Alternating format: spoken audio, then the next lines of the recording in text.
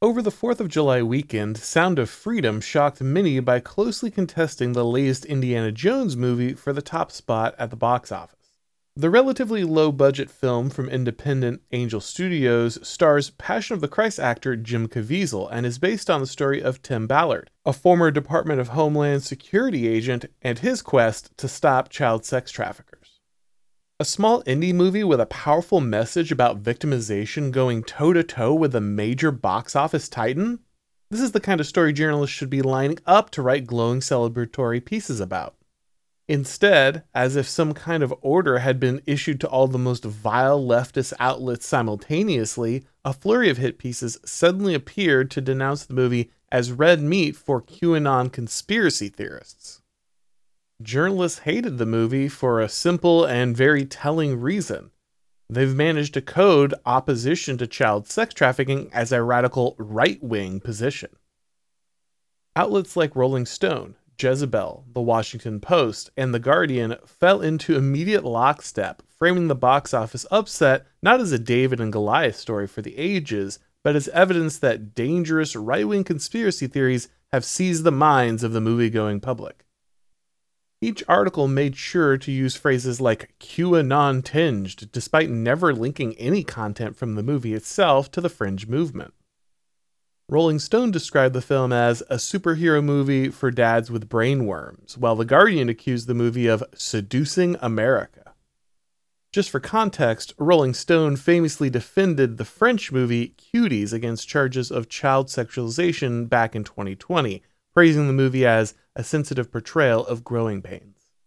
The writers who did attend a showing of Sound of Freedom for their article treated the experience like a trip to the zoo, taking every opportunity to mock the backward yet dangerous nature of the GOP voting plebs who are absorbing conspiracy theory-laced marching orders from their clan-hooded overlords.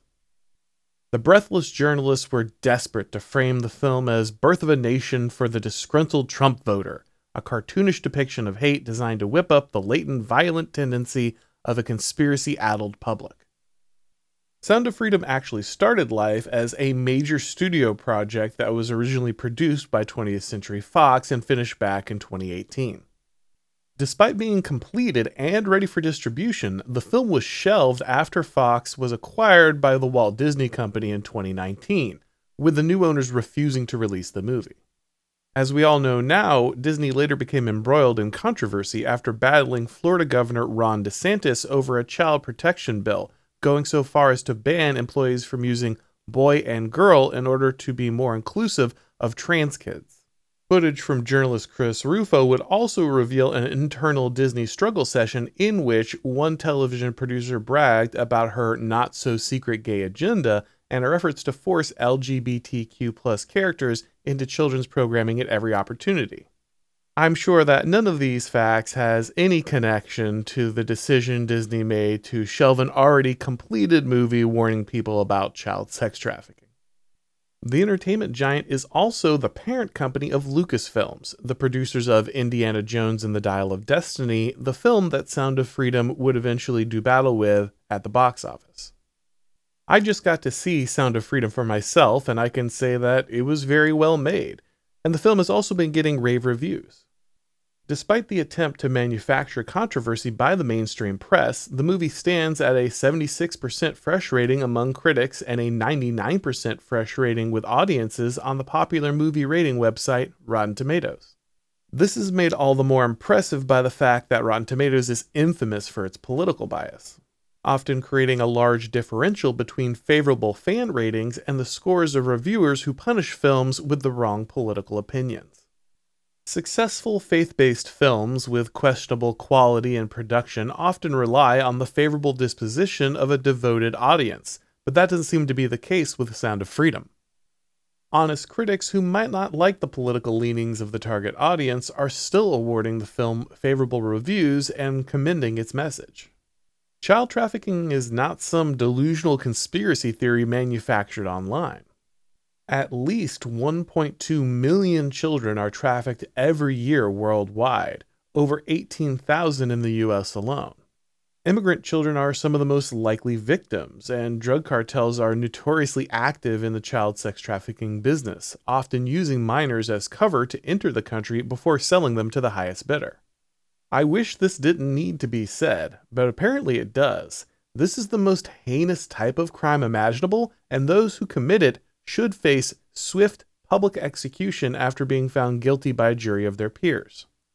Progressives are quick to use children as political props, speaking about the need to protect the future of children by funneling more money to failing schools or the latest green energy boondoggle. But when it comes to protecting children from sex trafficking, the left has nothing but condemnation for those who would bring awareness to the issue. Leftism has a very serious optics problem. The progressive revolution has devoured most of our social fabric and demolished the moral guardrails meant to protect society from its darkest appetites in the pursuit of power. Child sacrifice and mutilation now stand as the twin pillars of the progressive movement. The normalization of transgressive sexual identities has become one of the premier leftist goals, and exposing minors to those identities at the youngest age possible is the key to normalization. Even if sexualization of children wasn't the primary goal of activists, it would still be essential to advancing their agenda. But of course, it is one of their goals, and you can tell because adults exposing themselves to children at pride parades has now become both common and legal. Progressive journalists reacted to Sound of Freedom and its desire to raise awareness about the evils of child sex trafficking as a personal attack, because for them, it was. Ultimately, while most progressive journalists would never say it out loud, they hate Sound of Freedom because the wrong type of people like it. Donald Trump, whatever his many flaws, broke the media in ways that are still sending them into fits of utter derangement to this very day. Leftist elites have always struggled to maintain a thin veneer of civility over their utter contempt for Red America, but when Trump forged populist energy into a campaign that secured lasting changes in institutions like the Supreme Court, progressives lost every ounce of their remaining self-control. Leftists are sure that they have the right to rule. They know that the plebs are dangerous, and they believe that anything short of total control of the government and the culture stands as an existential threat to the progressive order they've created. They're right about the last part. The progressives will instinctively and rabidly attack anything leftists perceive as being supported by the MAGA crowd, even if it happens to be a movie warning of the unspeakable horrors visited on immigrant children by the sex trade. America is in a dark and deeply divided place when opposition to one of the most heinous crimes imaginable is seen as a political act. But achieving this level of clarity is critical. Against all odds, there are many who still believe that America is simply engaged in another mild disagreement about policy that will be resolved with pithy arguments and the accumulation of sound policy proposals. When the media rip off the mask the way they have over Sound of Freedom, it becomes more difficult to pretend we are still experiencing the normal ebbs and flows of civil disagreement.